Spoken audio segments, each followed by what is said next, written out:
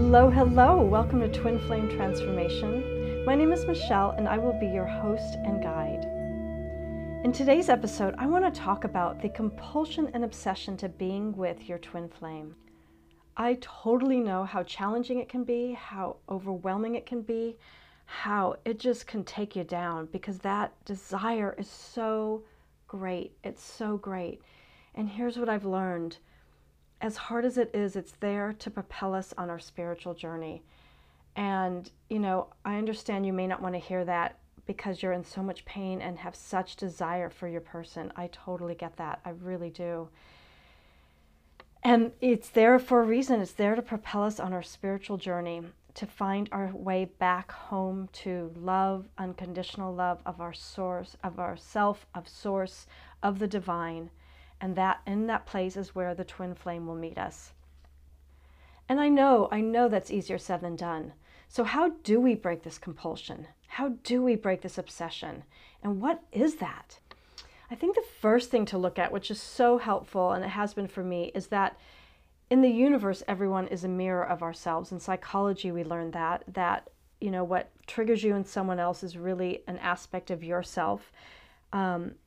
And that is a hard enough concept in itself to get around, and then to think that your twin is the ultimate mirror. So, your twin is the ultimate mirror. They are going to reflect back most what you need to know and learn. So on one beautiful hand, they've reflected back this beautiful love. So the fact that you could fall in love with someone so deeply, so profoundly, so entirely, that it causes this obsession and compulsion is also a reflection of the beautiful love that you are. And that is a wonderful place to start, because this is a mirrored universe. Everyone's a mirror, especially our twin. So that love you feel is really the love you are capable of. And they cracked open your heart to show you the love that is inside of you and that you are. So that is a beautiful thing. And then the compulsion and obsession shows us that that's a pattern we need to break. So we can look at where else in our lives might we be compulsive or obsessive or so desiring or so needing. Again, more shadow work, right? This is the stuff to look at. And this is the not easy stuff, but this is where we meet ourselves. When we can meet our shadows, we can say, oh, hey, I see who I am fully now. Okay. Whoa. I have these qualities. Wow. Okay. And then the next step is being able to have compassion, grace, show yourself forgiveness and gentleness for being on this path and meeting your person, and you're separated from them right now and you can't be with them. So compassion for that, right? And looking at where that may have originated in you. Where might something have been taken away from you as a child that you didn't get and you knew was designed for you, right? And so that's the second part, is to look at the mirror with the shadow side. Where else do these behaviors show up? When did I first learn them? And when was love denied for me so that I learned these behaviors? Because that's where it comes down to. At some point in our lives, and again, I can speak from my experience, at some point in my life, love was taken away from me. And as a child, I wasn't taught coping skills or psychological tips or self-love tips or anything. So I went after what I wanted and I couldn't get it. For me, it was an absent father. So I became obsessed and compulsive about it. And it may not have shown up consciously, but it shows up in our unconscious. So that's just my example. And I invite you to look at what your example will be. Find out where that originates from and find out where the love was taken away. Because that's what's wanting your attention, is love. It's wanting you to fill that hole, that space inside of you that was absent of love. And when you fill that hole up, I can promise you,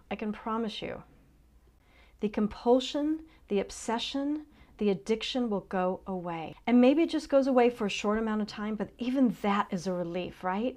And that is our work, to keep filling these gaps where we weren't loved, where compassion wasn't shown for us, where empathy wasn't shown, and give that love back to ourselves.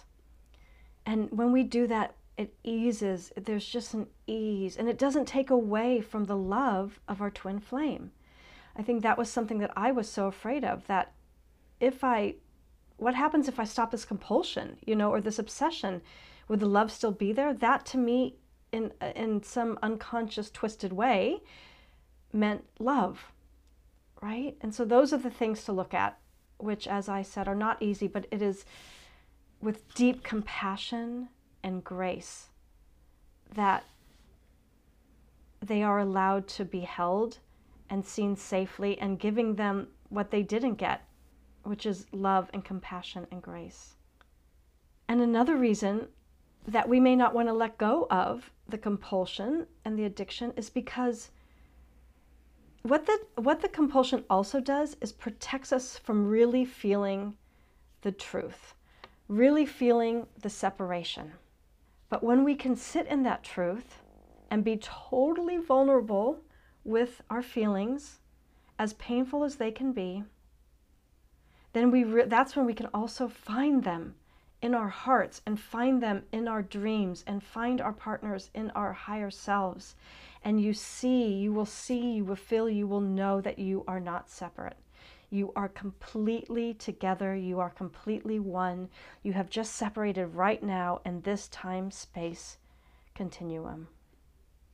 And that fear of vulnerability is no joke. Because again, where wasn't it safe to be loved? Where wasn't it safe to feel love and not have that love reflected back in a human way?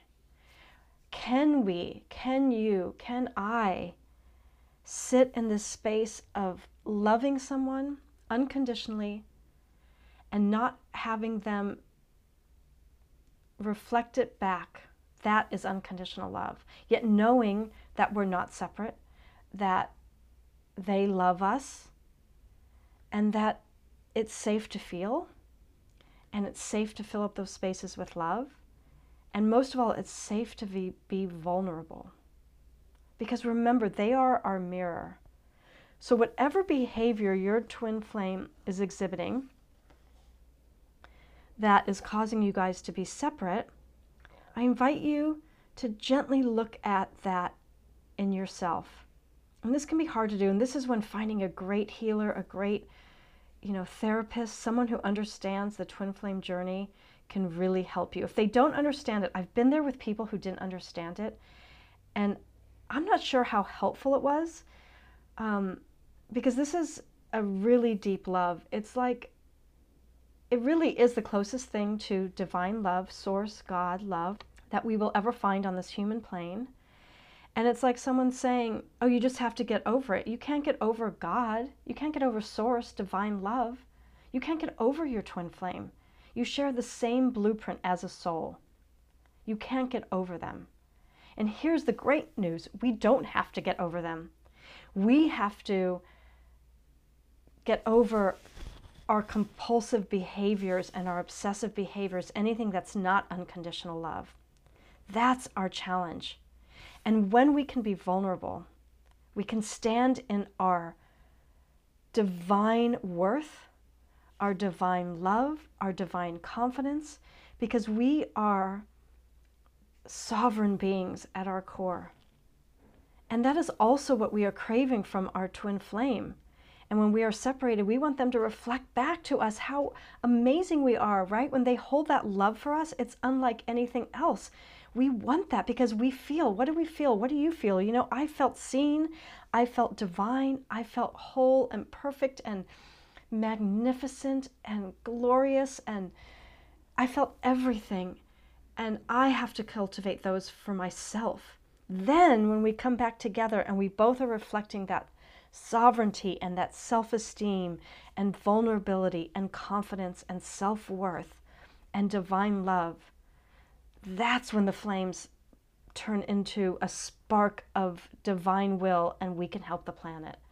That is our goal. That is our mission as twin flames. And it's not easy, but when we can change this, my friends, we can change this. We change this in our family patterns, and we can change this for 7 generations forward and 7 generations back. That is powerful work we are being called to do. And you are not alone, and there is no shame in the compulsion and obsession. And if there is, and if you feel it, oh, I invite you to gently hold it with love and compassion and love that shame, right? Shame doesn't like to have the light shone on it. So you put light on it and you love it and it'll disappear. It likes hiding in the shadows and the darkness. You know, all of this stuff does. The obsession likes hiding in the darkness. You know, I didn't want to admit I was showing obsessive behaviors. You know, it was like I would sneak and look at his Instagram. And somehow if I did it sneakily, it wasn't really happening.